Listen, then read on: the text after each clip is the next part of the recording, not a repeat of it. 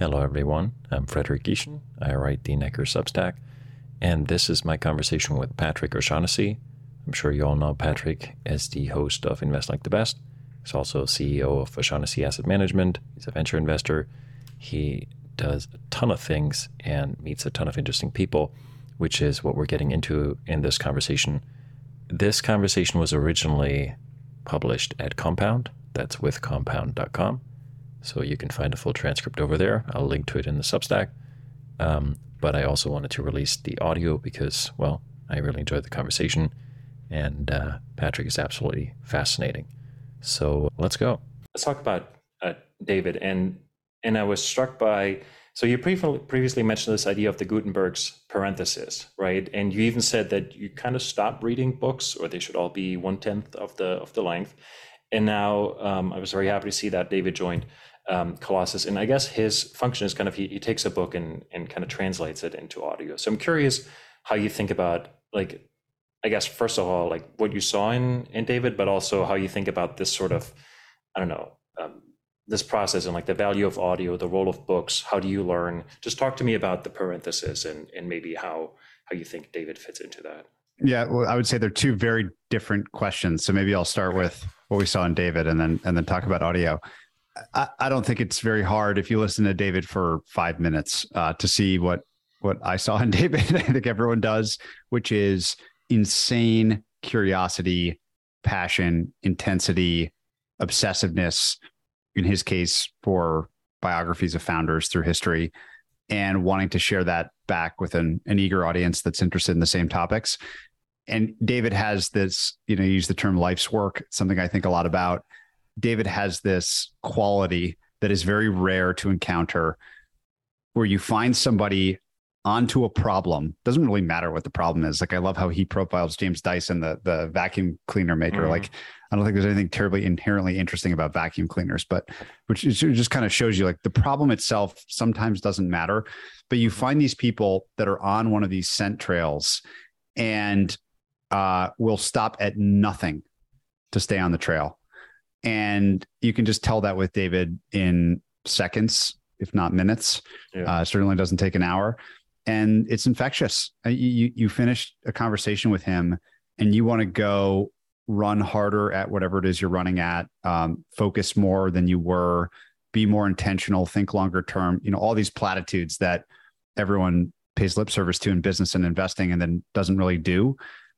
He actually is doing it. And when you find one of those people, which is basically now it's my main focus in my career, is finding people like this and figuring out how to partner with them, mostly through investing, but sometimes through media, as is the case with David. You just do whatever you can to be around them more. Like the world feeds off energy of people like David, and inertia is a hell of a thing. Like, most stuff just stays the same. So it takes tremendous energy and trajectory and focus to change status quo.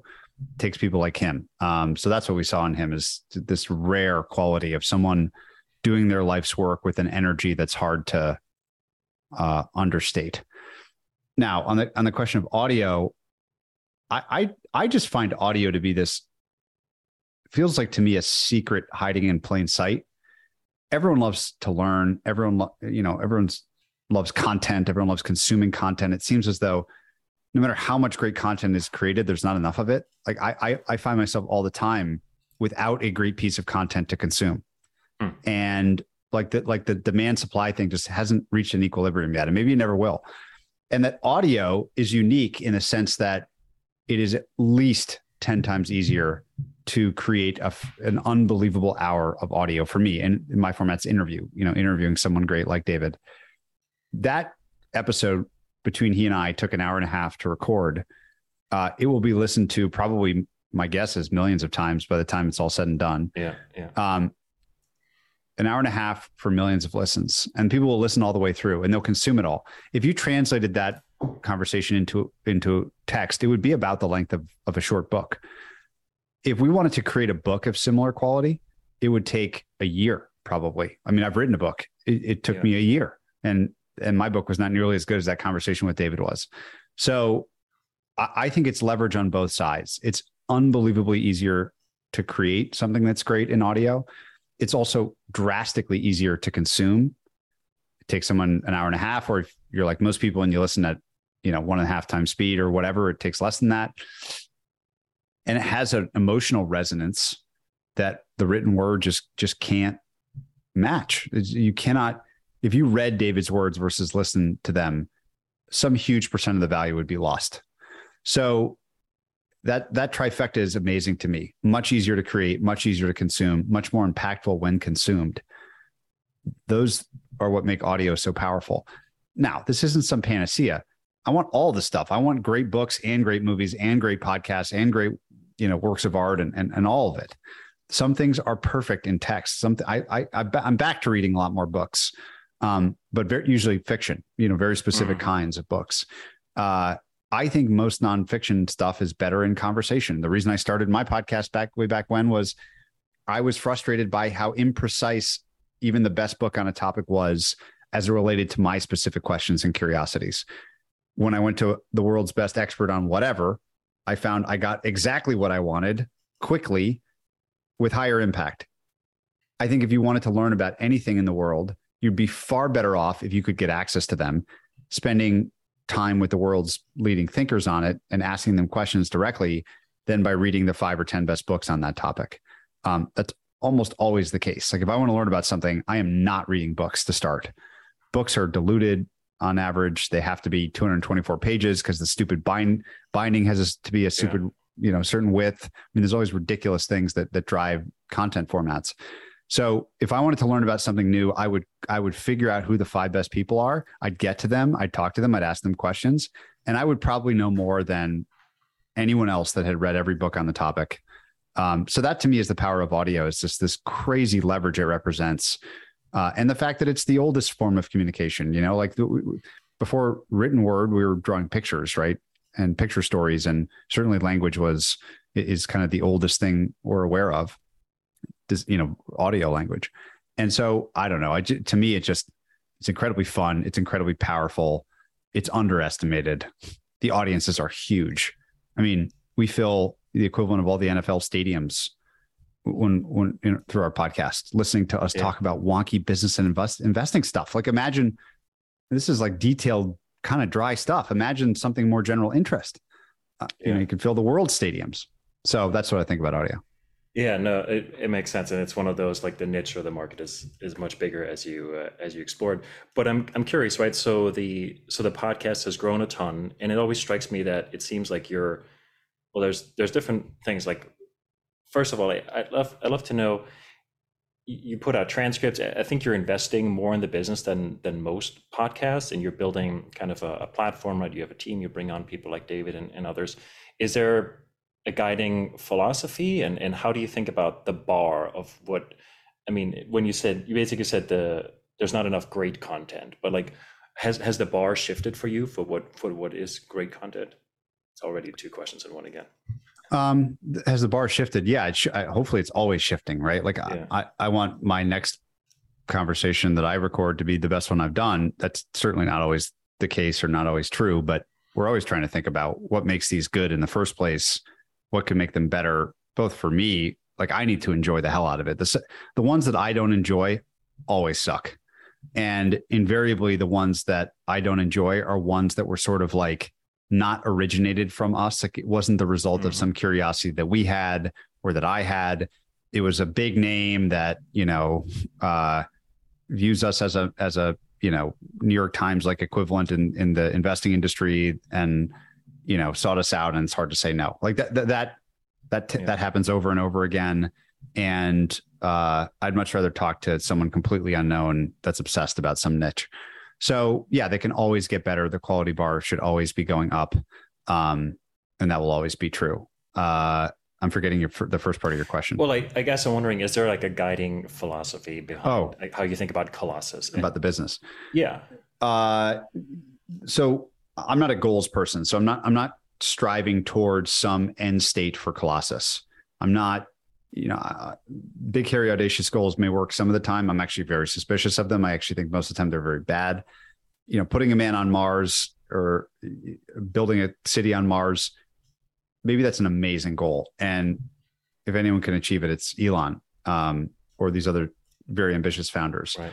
It's just not my personal style. I think having a singular goal that's far in the future that kind of crowds out serendipity and discovery along the way, it's just not my style. So I have no 10-year plan for Colossus.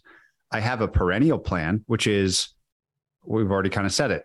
How can we produce as many like 10 out of 10 audio content episodes as possible? Now, my interests primarily are business and investing. I'm interested in other stuff too. I'm interested in nature. I'm interested in lots of things. I don't know that I'd want to listen to podcasts on those things. Yeah. So in this regard, like the ambition is, how can we create as many?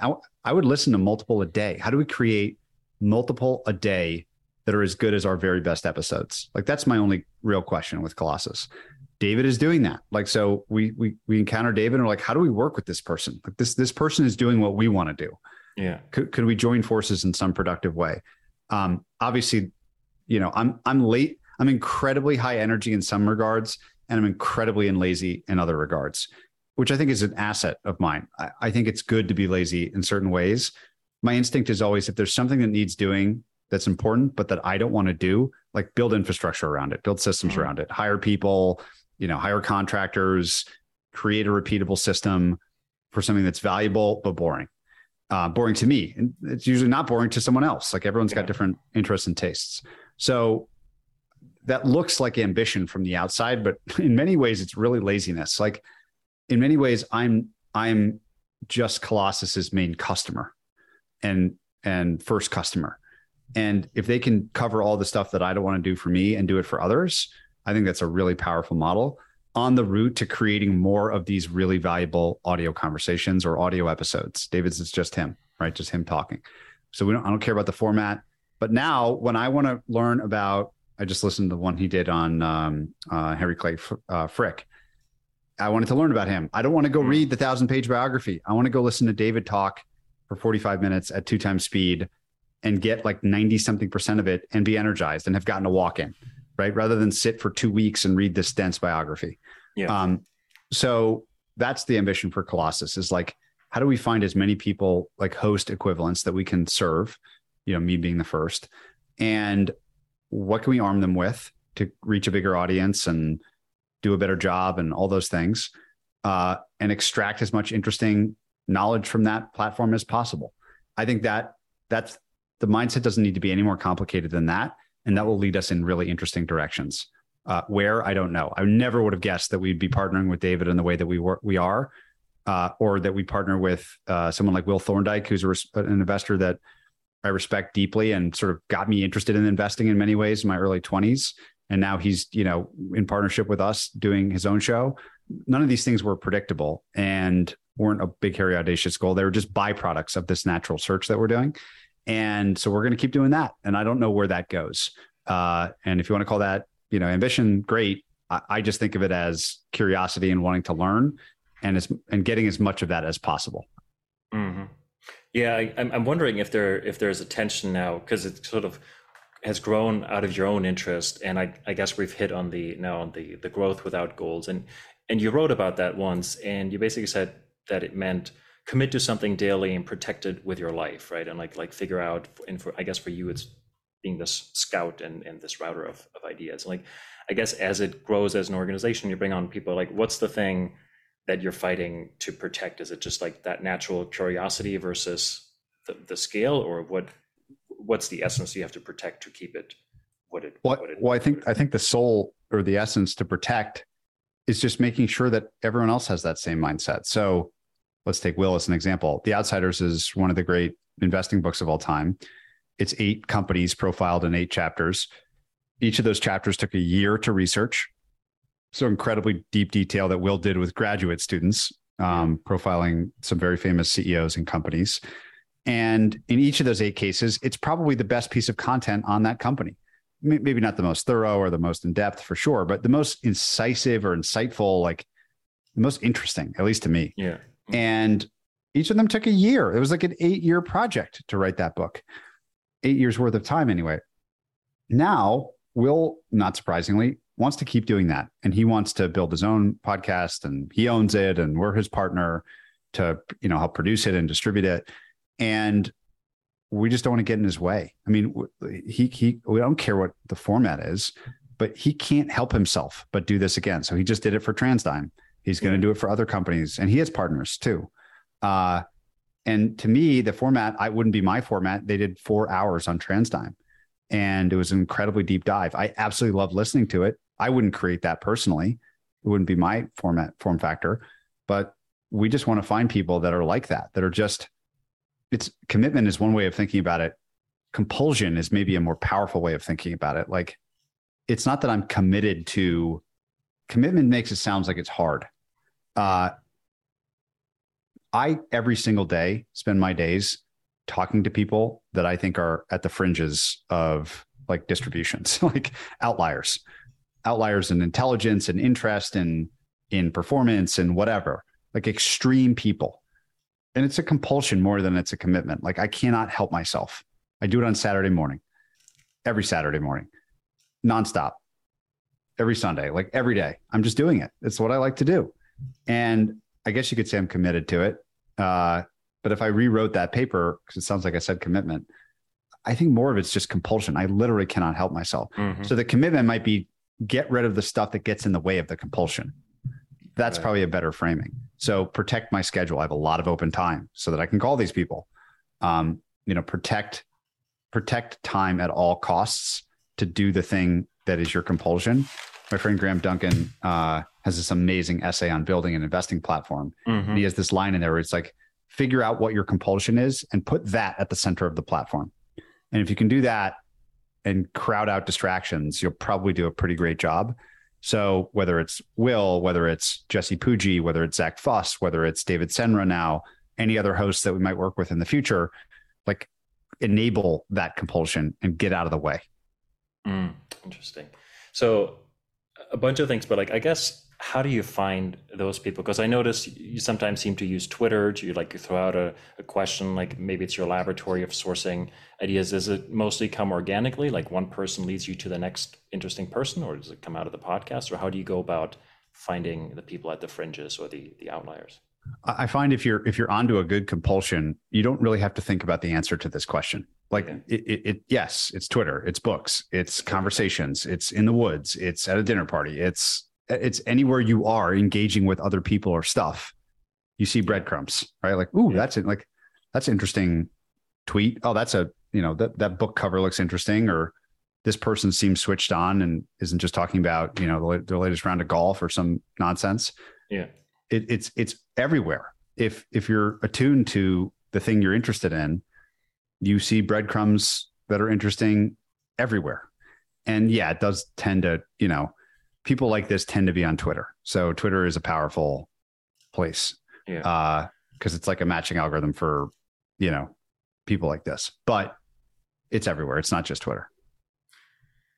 So is it fair to say that the compulsion has kind of led you to this intersection of investing, media, technology, and you sort of have, when you bump into somebody, there's always, I guess, a bucket where they could fit into in your world? Because I was thinking there's a bunch of questions or interviews where you talked about game design, and you've interviewed a lot of people in that space again today, which was really interesting. And there's always this question of like world building and whether I'm curious whether that's what other concepts may be, but if that's a concept that you think about like actively, and like, I guess there's a separate game design question, but like when you bump into somebody interesting, it seems like there's now, you've built it in such a way that there's always some way for you to engage. You can interview them, you can invest in them, or something like that. Like, is that by design? Is this like just the lucky accident that a flywheel came out of it? There's probably lots of interesting thoughts in reaction to all that. As a kid, I was a huge gamer, in a modern sense of video games, but also I played a lot of chess. I played a lot, I played a lot of chess traveling around the country to play in chess tournaments.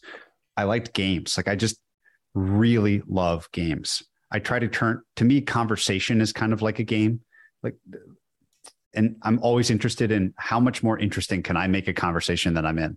I don't do small talk well. So if I'm at a party or something, like, I'm just always interested in how interesting something could get relative to like the baseline. Okay. And so I've always been interested in games in all their various facets.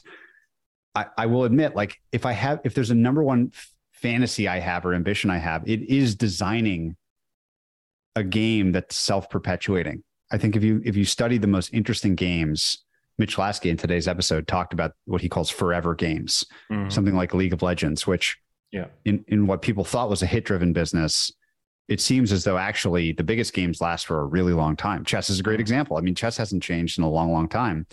And nonetheless, it's just endlessly interesting and fascinating and fun. And I sort of think about my professional life as like you said, trying to build a world in which I can be a player and an operator. That's just, it never ends. Like, it's just always fun. It's always interesting. There's always a new level. There's always a new something. There's a new energy source. And yeah, it turns out like a podcast, a media business, and an investing firm are two really great things to have when your game is people centric and your game is effectively searching for interesting people. Being able to interview them and or invest in them are kind of like the two most fun things, to be honest with you, which is probably why I've created the setup I have the way I have. Is it's a great way for me to have a world around my interest. And we've in our investing activity, this is something actually we explicitly look for. We call it world building. Oftentimes you meet these founders that are just so interested in what they're building that they want to control everything around it, the whole ecosystem around it. They want to own and run the conference versus attend others. Think of like Dreamforce at Salesforce. They want to have a language that's internal and a story that's internal to their business. They want lingo. They want inside jokes. They want practices and rituals. They're like institution builders around and world builders around their core product and idea. We love that, because you don't do any of that stuff unless you really care, unless you're really like waking up thinking about it. If you're in it to make an exit or, make $10 million or, whatever, be in the 30 under 30, like it's just not, you don't care about that stuff. Yeah. But if you really want to build something enduring and are really doing that kind of life's work type mission, you tend to do this world building thing. And I think I do that a lot too. Physically, we're investing in heavily at some point here in a new physical space to be able to do a lot of this stuff. And I just get very energized by that. So yes, I love gaming. I love game design. I've read a lot of books on game design. I love world building. And the reason I like game design even more than media maybe is media is very like literal. Like, we create this conversation, you consume it or you don't. It's one-sided, it's one directional. Gaming is interactive. So you have people opting in, participating, changing the landscape of the game, doing surprising things. I think social networks are sort of the ultimate interesting open-ended game of like, you create a core action that's compelling, a tweet, a TikTok video, Instagram post, whatever. And you're just blown away by the emergent creativity that happens on top of those games and those platforms. I don't want to stretch this analogy too far, but you get the idea. Like, things that unleash human creativity and are fun and interesting and complex are really interesting to me, which is why I find myself always returning to game designers and game investors. Yeah, and I think Mitch he pointed out, right, in some games, I think this was EVE Online was the example. Like, once you create like a sandbox where players can unleash their creativity without a lot of rules, like just interesting things happen that there's no way to anticipate that. So I'm curious if you bring that to the companies that you're building. And I don't remember which conversation this was, but you described that you enjoyed kind of just studying how people build investment organizations, and you mentioned it was like kind of a pet project of like understanding how that works, what works. I'm curious if this game design, this interactiveness comes to the way you approach, and you're building different companies, right? Like media and two very different types of investment businesses. So like, to what extent does that translate into how you think about, I guess, how much to delegate, or like how much free space for experimentation you give people in those businesses, or like whether there's that kind of ethos when you think about creating a business or a space. I don't think building an investment business is all that different than building any kind of business. I think the only reason to create a new one, God knows there's enough of everything. Like, there's enough bad businesses. There's enough bad investing businesses. We don't need another average investing business. It doesn't do anything for anyone, even though they're started every day. I think just like a regular business, if you're going to start a new investing business, you better be doing something really unique and differentiated and innovative and all these stupid words that we use to describe the new and the different. And if you're not, and you can't articulate really clearly what you're doing that's different, then I just don't think it's going to work. And so if I were, let's say I was an investor that only invested in other asset managers or other investment businesses, I'd be doing the same thing I'm doing investing in operating businesses, which is like, why is this founder credibly or founders going to credibly work on this problem for decades? Like, what is the source of their obsession and their compulsion? And why do I believe that obsessive compulsiveness will translate into success for this business? What are the market conditions that make the timing right for this thing now? Are there tailwinds that are going to propel this thing forward no matter what the founder does? You want both, right? The inside and the outside. So what's the market signal? And is there a good investment opportunity based on, the price and all the normal things you would consider? And so, that's how I think about the businesses. If you think about what we did at OSAM, for a long time, OSAM was a pioneer in the 90s and early 2000s in quantitative investing. This is before my participation in the business. It was an innovator. Not many people did that. By the time I took over the business in 2018, there were so many quantitative factor investors. It was a sea of competition. And the differentiation was, frankly, weak. Even with great track records, you couldn't be successful because there was just so much of it. Yeah. And so when we built Canvas, we were the first one to do that. It was completely different. Custom indexing didn't even exist as a category. We named the category. And we created something where when we went to sell it, there was no competition. Like, it wasn't like, tell me how this is better than X, Y, or Z, because there was no X, Y, or Z. It was something more valuable than the incumbent solution, enabled by technology and by our unique history. We were uniquely suited to do it. And it tapped into a pool of latent demand that was explosive. Like, it's hard to describe. You'll know it when you see it if you ever do it. When people want something and there's real innovation, they just say yes immediately. Like our first meetings, people just bought it right away on a demo. And there wasn't, all this like analytical back and forth, RFP type stuff. It was just like, oh, no. Like, we're in. And I think it's the same with an investing business. Obviously, there's stories that take a long time to develop. And obviously, there's no overnight success. But usually the core thing that's interesting about a new investing platform is compelling right at the beginning. And it's earned based on experience or insight or something by the founder. And we're trying to do that same thing every time we do it with Positive Sum, the investment, the venture firm that I run and started with my partner, Sam Cates, back in 2020, in the summer of 2020. It's the same idea of like, we're going to be the first ones that literally just open. We were kind of already doing it through the podcast. We're going to open up everything we learn and give it back to as many people as we can by default, like all the time.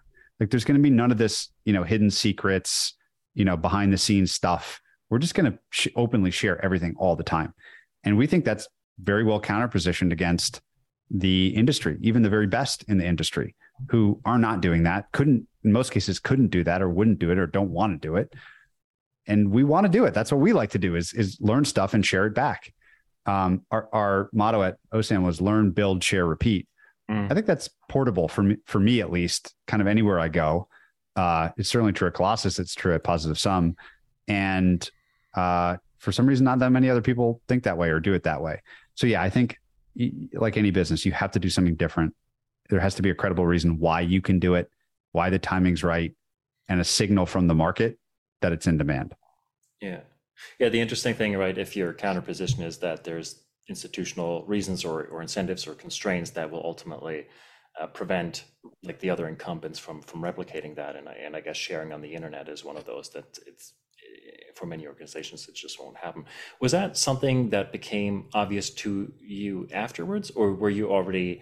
I mean, did you sit down when you built Canvas? You're like, and you took out the 7 powers and you're like, okay, this actually, like, nobody's going to be able to do that for X, Y, and Z reason? Or was it like afterwards you realized, oh no, wait a second, we've tapped into something and there's actually a moat here, but it kind of evolved organically? Like, was that ex ante that you thought about that strategically, or it just became obvious later that it's that the mix of media? Yeah, sorry. It's hard to remember like what the honest truth is after something has worked. I think the truth is we were not interested. We even filed for ETFs at one point because we're like, we got to do something new. Like the business is kind of mature. There's got to be a next chapter, a next book to write. And so we thought maybe it's ETFs. We've never managed ETFs. That's interesting. We filed for them. We did a lot of work. And then we realized like, oh my God, that's the worst business ever. Talk about a sea of competition and a price war and a struggle for mind share and market share. I mean, it was like the perfectly bad business to go into. And we realized that like in a moment in a morning and just abandoned it completely. And so we were poking around, we were feeling around for, okay, this is what interests us that we're really good at. Here's what we've built that's an asset to us, which we needed to build for some other reason, but only we have it. And here's something that people would care about or want. Like, what is the intersection of that Venn diagram or those three circles? And it took some time. It took a year. So from the time I started running the business to when we had Canvas on a whiteboard was 1 year.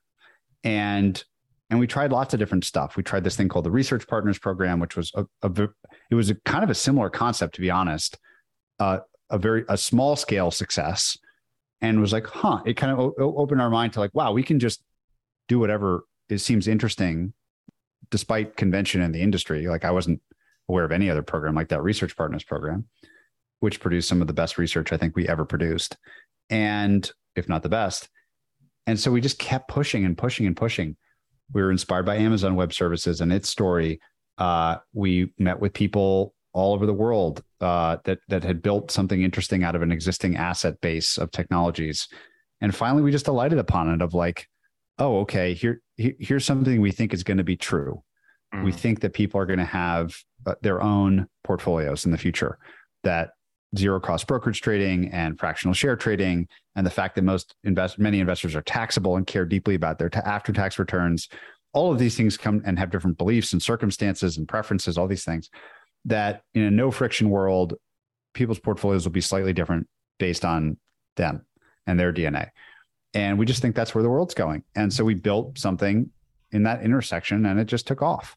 So again, it wasn't like a master plan. It wasn't like we sat down and said, okay, we're going to do this thing. Let's go do it. It was an experiment. It was a period of experimentation and exploration that had a lot of aspects to it, a lot of failures. And then we finally found something. And when we found it, it just worked right away.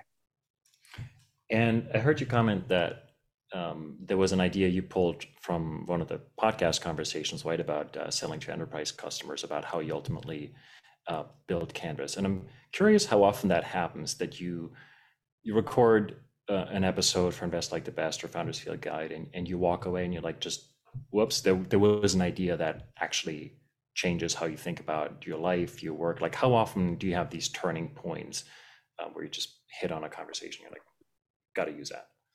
I mean, I would say it happens every day.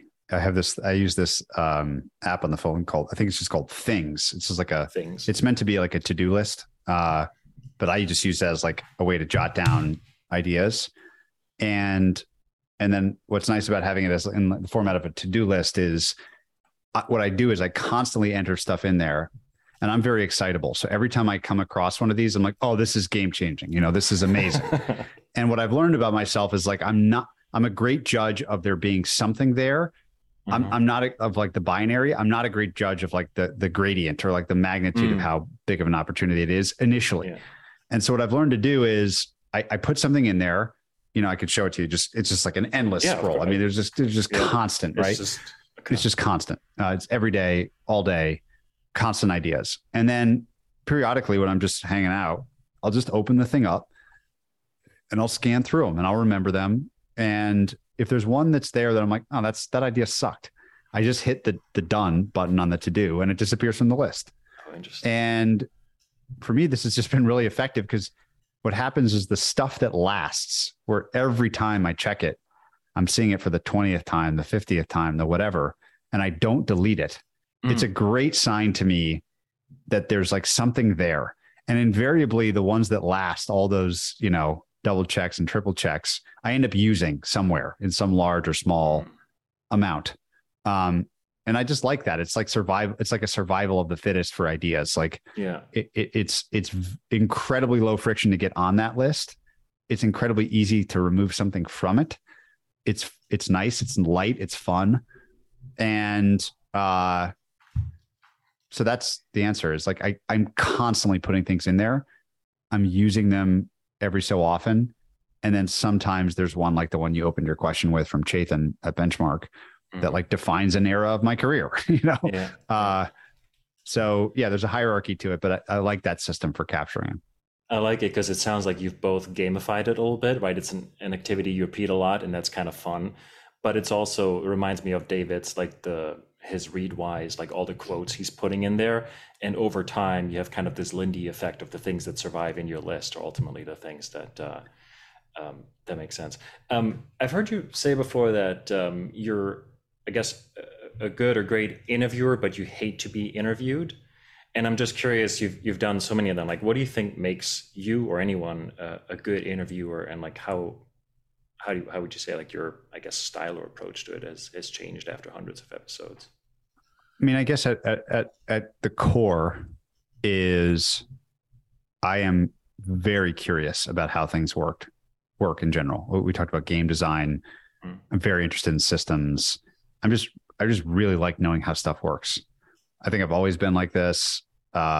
It's probably innate and it's cultivated. I consider myself a very curious person.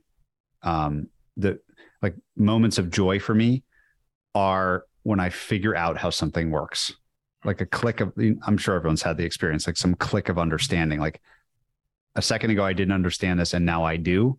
Yeah. That phase transition is a source of tremendous joy for me. I don't know why, it just is. So that's part one. And part two is I'm just incredibly easily bored. I just cannot stick around something that is boring me. Which I'm not saying that's just a positive. It can be a large negative too, but that's just how I'm wired. I think that combination of things makes for good interviewers, because if I'm bored, I'm probably a pretty good proxy for the listener. Yeah. And then they're bored. So if someone's boring me with an answer, like I just completely jump topics. Like I just get out of that zone. We edit boring stuff out after the fact. Like I think avoiding boredom is a great tactic for good interviewing. Don't ask, and your own boredom, like not what you think others will want or care about. Yeah. I think that defines a lot of the great interviewers. Like if you go listen to Howard Stern interview somebody, couldn't be a more different style than me. I mean, couldn't be more different. But I do think those two things are there. Like he's deeply curious about the people and he doesn't want to talk about the normal stuff. He wants to talk about weird stuff because he's more interesting. And that's why everyone tuned into Howard Stern for so long. So that to me is the recipe, is like some sort of innate curiosity and like constantly not satisfied with the state of understanding that they have. They want to know more, and they're just bored easily. I think that's true of most of the great interviewers, and it's definitely true of me. And not to put myself in that group. Yes. Well, I think a lot of people would, but what's the nature versus nurture there? And like, and you've talked about parenting before. Like, is that actually something you'd want to cultivate in, when you're raising children? Maybe the curiosity, yes, but the boredom, I don't know. So like, how do you? I mean, certainly the curiosity. My kids are 8 and 6. I think the best things that we can do for them is to show them a really great marriage between my wife and I, show them good behavior and treatment of other people, a lot of kindness, and then help them cultivate their curiosities. Like I think those are the three things that I can actually do, and not be judgmental of the curiosities. If they're interested in something that I think is stupid or boring or whatever, like it's not me. I can't judge what they're interested in. Yeah. So definitely, I want to feed everyone around me, not just my kids. Like I'd love to feed everyone's curiosities. It's so fun that way. Life is so fun that way. And on the boredom side, honestly, yeah, I'm fine with my kids being easily bored. I think the way the world is shaped now is that, we're incredibly lucky. We can access kind of whatever we want if we're interested enough through the internet, through the digital world, in the world of knowledge. Or even if it's something like travel, is so much more accessible. You can, get cheap flights, you can get information on a place, you can do your research, you can communicate with people there on a social network. I think it's amazing what you can do. And yeah, I think boredom can be is okay to cultivate, and avoiding boredom is okay to cultivate. Though I don't know that there's anything that we can do as parents that like encourage that.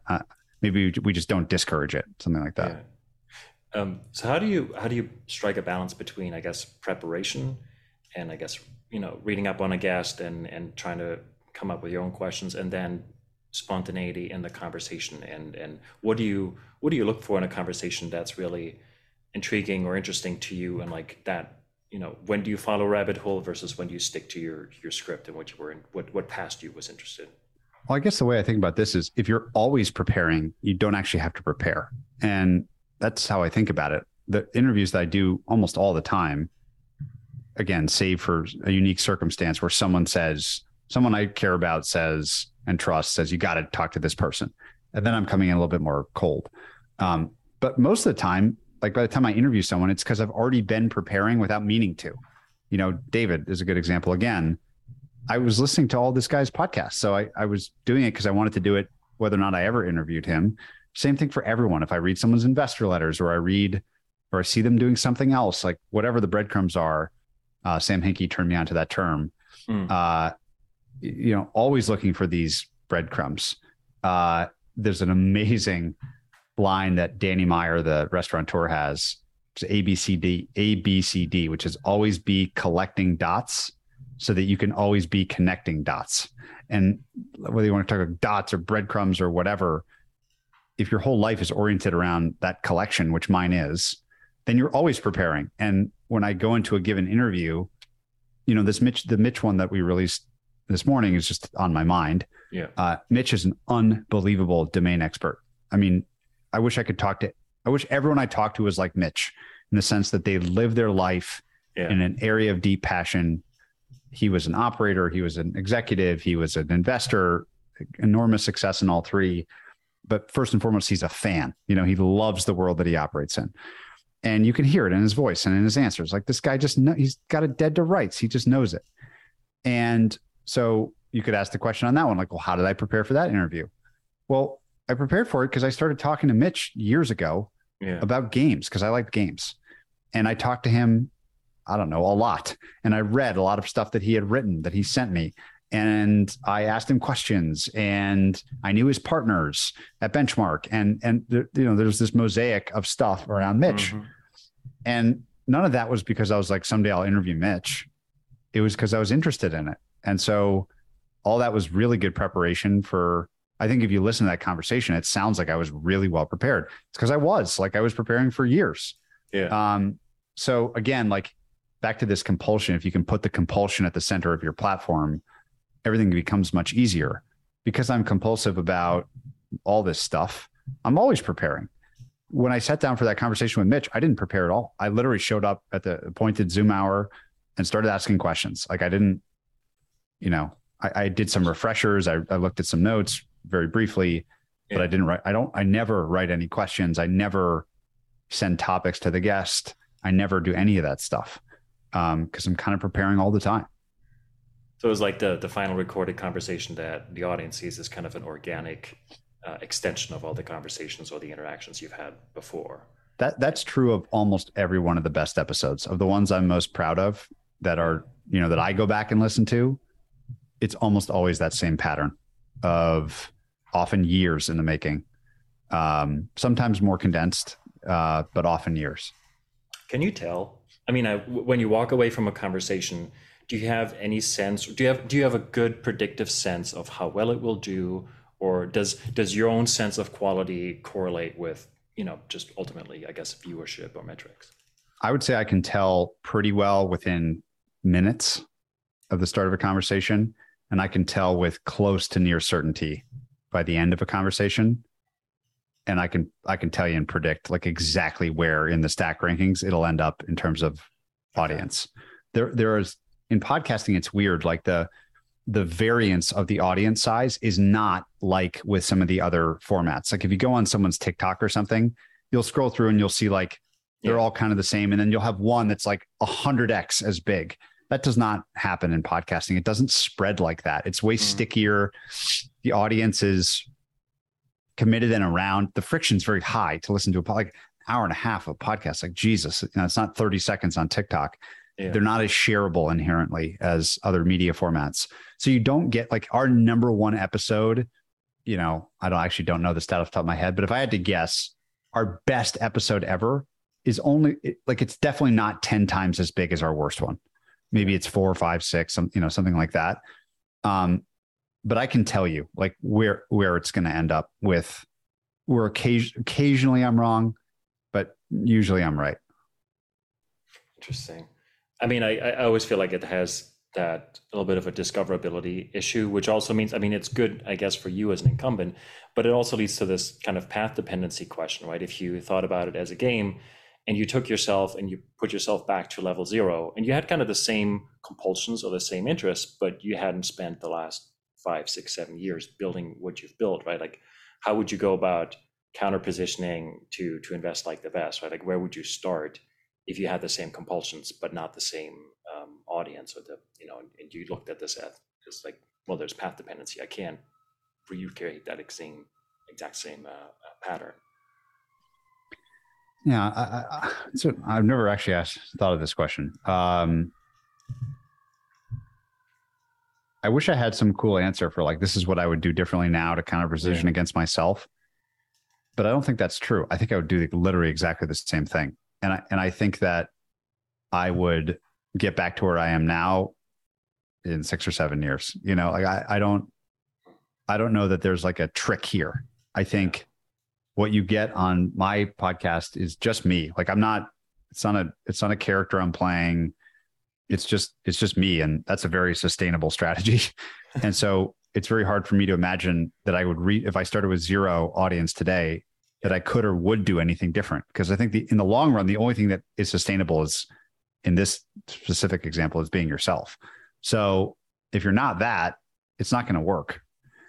And if you're not committed for the long term, it's not going to work. Like, this is the worst. If you want to do a quick, if you want quick wins, do not start a podcast. Yeah. It's a terrible, terrible idea, because it takes time and people commit to new ones reluctantly. And then usually once you commit, you get a new listener, you have them. If your show's good, you'll have them forever. But it's not a viral. I'm sure there's examples of podcasts that came out of nowhere and went to the moon. But usually if you dig into those stories, like someone pointed me to the Huberman Lab podcast recently, which I know has been a relatively rocketing success in the podcast world. But then you dig into like why, and you're like, oh, because this guy's been studying this stuff for decades and decades. Yeah. And he's just like putting a mic in front of himself now. Yeah. So he was also preparing for forever for this show. So you're not going to find someone that's like not doing that just decides they want to do a podcast and it's like huge overnight. It's just not going to happen. So I think the answer is, reluctantly, I would start over from 0 and just do the same thing again. That's true. There's another example of somebody with a deep compulsion, and you're now getting the benefit of the best ideas. You mentioned, I guess this was on the Trillions podcast, and you talked about you had kind of an unconventional background for somebody in finance, right, studying philosophy. And you called, I guess, specifically Eastern philosophy kind of your operating system. So I was just wondering, is that, I guess what other aspects other than maybe growth without goals, which I don't know, but it maybe at the hip it's joined, but like what other aspects? It was just an interesting term. I was like, what does that actually mean? I think if you boil down the Eastern kind of viewer approach, there's this notion of unity or lack of separation, or this idea that the second you start splitting stuff is where you get into trouble, right? Even good and evil, or something very basic like that. That the fundamental nature of things, of the universe, is some sort of unity, right? And maybe the West might call this God, or the East might call it Buddha consciousness or something kind of quirky sounding. the idea is that there's this like one thing that we are all a participant in, and the notion of karma, for example, or of how you treat others is sort of like, if you recognize this as true, you'll behave a certain way. And I believe that it is true, and therefore I behave a certain way. And there's these wonderful ancient passages that basically say, look, if you feed this thing, like, it will feed you back. If you don't, it will starve you.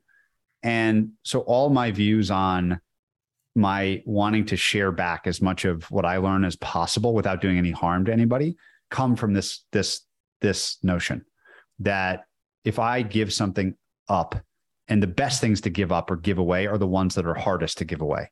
Like, whenever I feel like I found something really proprietary, like, ooh, I could ride this idea for a long time by myself, that's the one I know I should really give away. Because the reality is, the world, we call the firm Positive Sum for this reason too. Like, the reality is the world's a big place. There's a lot of ways to win. A lot of stuff can coexist. At the top of any hierarchy, what I found is everyone knows each other, and yeah, they're competing, but they're also offering ideas, and they're in chats, WhatsApp chats together, and they may be fierce competitors in the media, but they're chatting about their whatever in the WhatsApp. Yeah. And so, yeah, that's my view. It's like, we're all kind of participants in some similar underlying thing. And therefore kind of everyone is you. That's where the notion of karma comes from. And if you put a lot out there for others with no expectation of a return, of like a selfish return, you end up actually getting more than if you didn't do that. And I think it's a strange worldview, because it's it's not a business school case study or something. Like, the inputs and the outputs don't connect via some easy to define formula. Yeah. You have no idea how it's going to come back to you.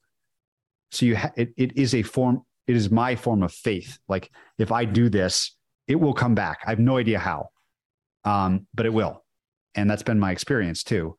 But if you were just trying to approach something strategically or rationally, you would never behave this way, because you can never tie the input to the output. Right. It's sort of, I guess in the beginning, it's sort of this untested belief of, well, this is kind of the belief system, and you start doing it, and then hopefully over time you're proven right. Do any examples come to your mind of ideas that you thought you wanted to hold on to very tightly, and then you actually, like, you shared them and you're like, this is actually much better versus honestly, I wasn't the one that shared it originally. Chetan was, but that one that Chetan shared about the strategy for taking an enterprise software product to market was, it was unbelievably impactful in my own business and experience.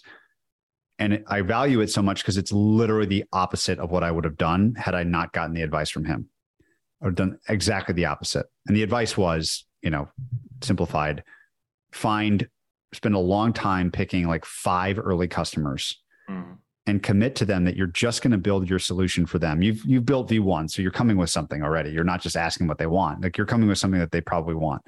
But once they opt into it, say, okay, we're going to commit to just extending the platform for you until you run out of good ideas to ask for, then we'll take some other customers. And so you basically let an early group that you carefully pick, so who you pick matters a great deal, pull the marginal pieces of your product out of you, and that you do this for an uncomfortably long period of time. Chetan at the time told me 1 to 3 years. When he said 3 years, I was like, 3 years? Like, that's insane. Yeah. My impulse would have been like, we've got something good, sell it to anything that moves. Go as fast as possible. Yeah. And his logic was so compelling, and he had, one of the more successful enterprise SaaS investors of all time, and had seen this happen at companies that were some of the most successful software companies of all time. So we just kind of took him for his word and just did what he said. And it was remarkably powerful. And I guess the reason why sometimes it's the best things to share is it's really hard to implement. Like I said, it ran counter to my intuition. Yeah. And Chetan laid it out much better than I could in the very first podcast I did with him. And so it's out there. Like, anyone can go listen to it and just do it. And I tell it to everyone that will, in enterprise SaaS, that will breathe. And it's not perfect. Like, there's exceptions, and there's ways you want to modify it. But the core idea is very powerful. And still no one does it, because you hear 3 years and you're like, 3 years, I'm a startup. Like that's like a lifetime. How could I possibly do that? And so no one does. And I've recommended people do it, and they say they're going to do it, and they kind of start doing it. And then they get a little bit down the path and they're like, well, shit, now we got even more that we can sell. Like, let's just start selling it. So oftentimes the best advice is incredibly hard to actually implement. And that's the one that pops to mind as something incredibly powerful, that it feels like you could build a whole career just finding companies, telling them to do this while everyone else did it the wrong way and succeeding, but instead should be out there for anyone to grab and run with. Well, it certainly sounds like if you're saying if oftentimes the best advice, the best ideas are actually hard to implement for whatever reason, like in this case, maybe it's because if you're taking VC funding, right, there's certain growth and speed expectations and you have to navigate around that. That certainly sounds like you could build a career in that. I'm wondering, I don't know if that's the reason, but if you think about at Positive Sum, right, the entrepreneurs that you work with, because this sounds like something where I don't know if as the investor you can help somebody implement an idea where maybe the incentives are such that normally they wouldn't, and they wouldn't feel like they have the space or the to maneuver and to experiment, and maybe this sounds more risky than other strategies. I don't know if you think about it that way, but it's interesting if you're saying like it's a powerful idea, but people normally don't adopt it. Like I don't know if you can. Like is that something you can do differently as an investor and help people do that, or is this just you have to find somebody who picks up the idea and actually runs with it? I think most really talented entrepreneurs don't need a ton of help on the idea front, right? Like, and almost by definition, if they do, it's not going to be a great entrepreneur. I do think that even the very best can benefit from the experience that an investor brings to the table, having seen a pattern a lot, especially when like the true innovation is not the go-to-market strategy. Like in the case of Canvas, which is where we did this, like if we didn't have Canvas itself, none of this mattered, right? You need to have the thing to begin with.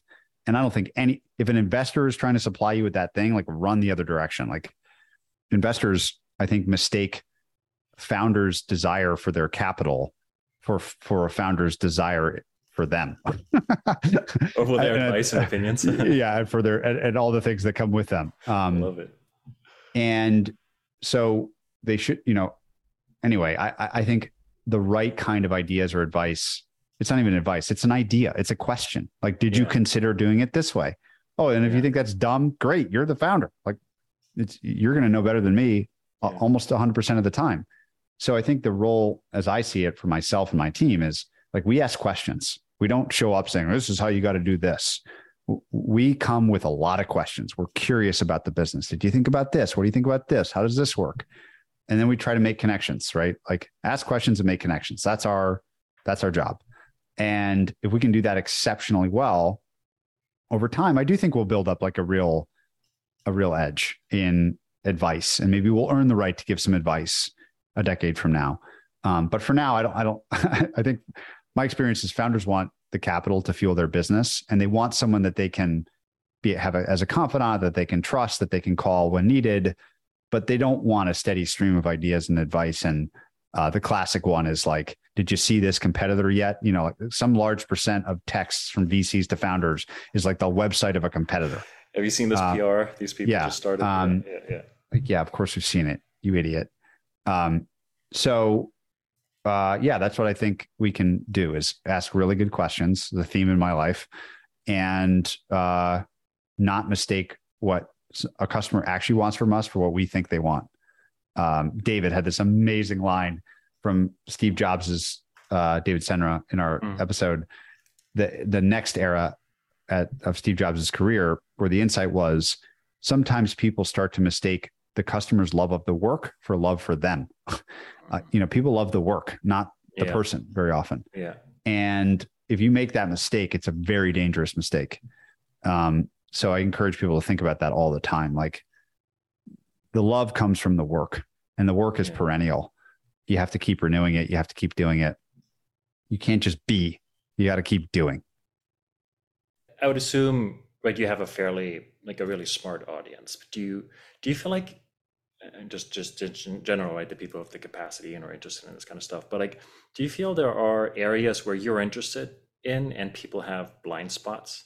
Meaning you think, this person or this idea is super interesting and you keep pursuing it, and for some reason it doesn't resonate as much with your viewers, and you're kind of thinking, okay, like, because obviously you're talking to sort of people who are interested in similar topics, and like, do you run into issues where you just like, you push and for some reason it's others are not quite there yet?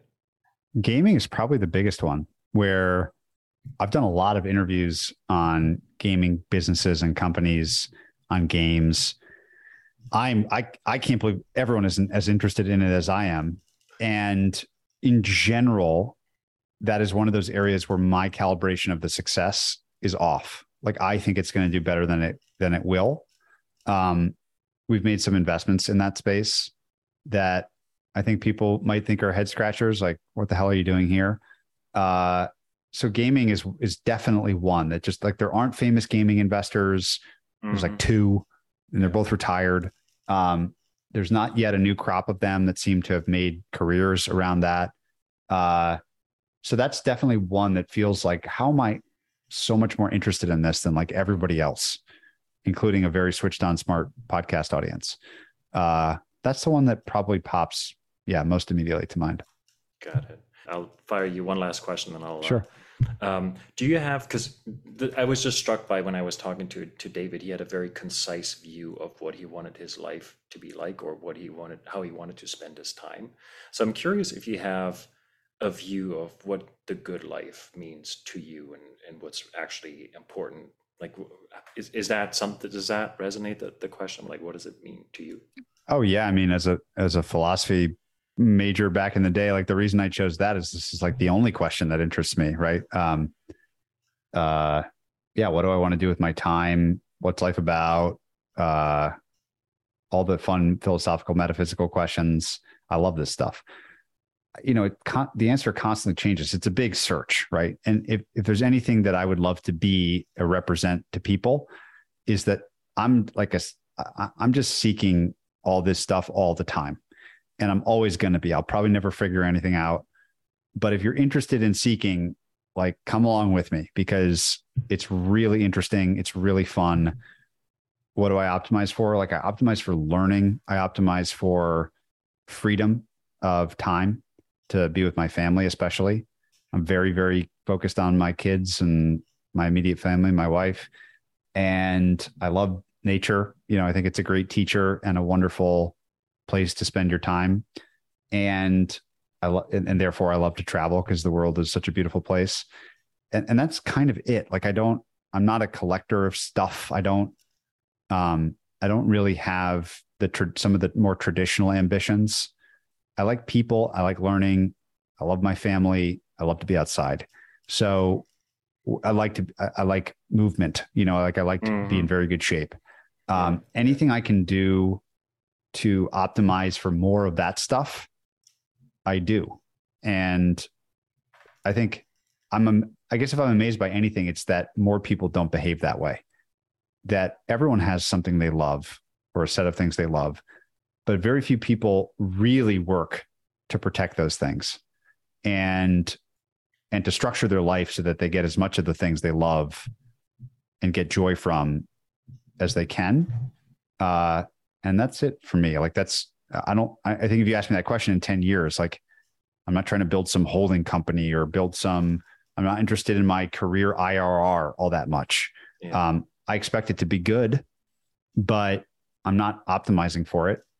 I expect to do very well in the things that I do, not because I want some achievement, badge, but because the process of doing that is joyful to me. And that's it. Learning, reading, talking to people, spending time with people, moving in the woods, ideally, or outside somewhere on the water somewhere, with my family and my friends. That's pretty much it. I texted a friend recently. I was like, what if the ultimate ambition of everyone is really just to, like, break bread with people they like? Like, if you really dig into, like, the spoils of success, many times what you find the people with the most resources doing is spending time doing cool stuff with people they like. Yes. This is something that's fairly accessible all the time. So we should probably just do more of that. Like, I'm going to fly down to Miami to see David sometime soon. I don't have an agenda. Like, I just want to go see him. I just want to hang out with him. And I don't know where that's going to go, but I'm confident it's a good use of my time, and it's definitely going to be enjoyable. And, you know, it turns out David's talking to all these incredible founders. Like, I'm sure David will introduce me to some unbelievable founder sometime in the next 15 years. Right. And that alone will be worth a trip to Miami. I'm not trying to justify it. I'm just making the point. This is the kind of like inputs, outputs thing. Like, the output will come. I have a faith. There's no rational reason for me to fly down to Miami and hang out with him for 10 hours or whatever it ends up being. I can't justify it to you in a literal way, but I'm still going to do it. And so I do wonder, like, is that kind of what everyone's just like, if everyone had limited resources, would they pretty much just do stuff they thought was cool with people they love? Like, I kind of think that the answer is yes. Yes, I think. So why not just do that sooner and see where it leads you? I think is an interesting question for everyone to ask themselves. I love that. Yeah. No, I think that's a beautiful point to leave it off, and I wholeheartedly agree. And it's nice to meet somebody like David or anybody really without an agenda, without it being transactional and kind of immediately interested in that.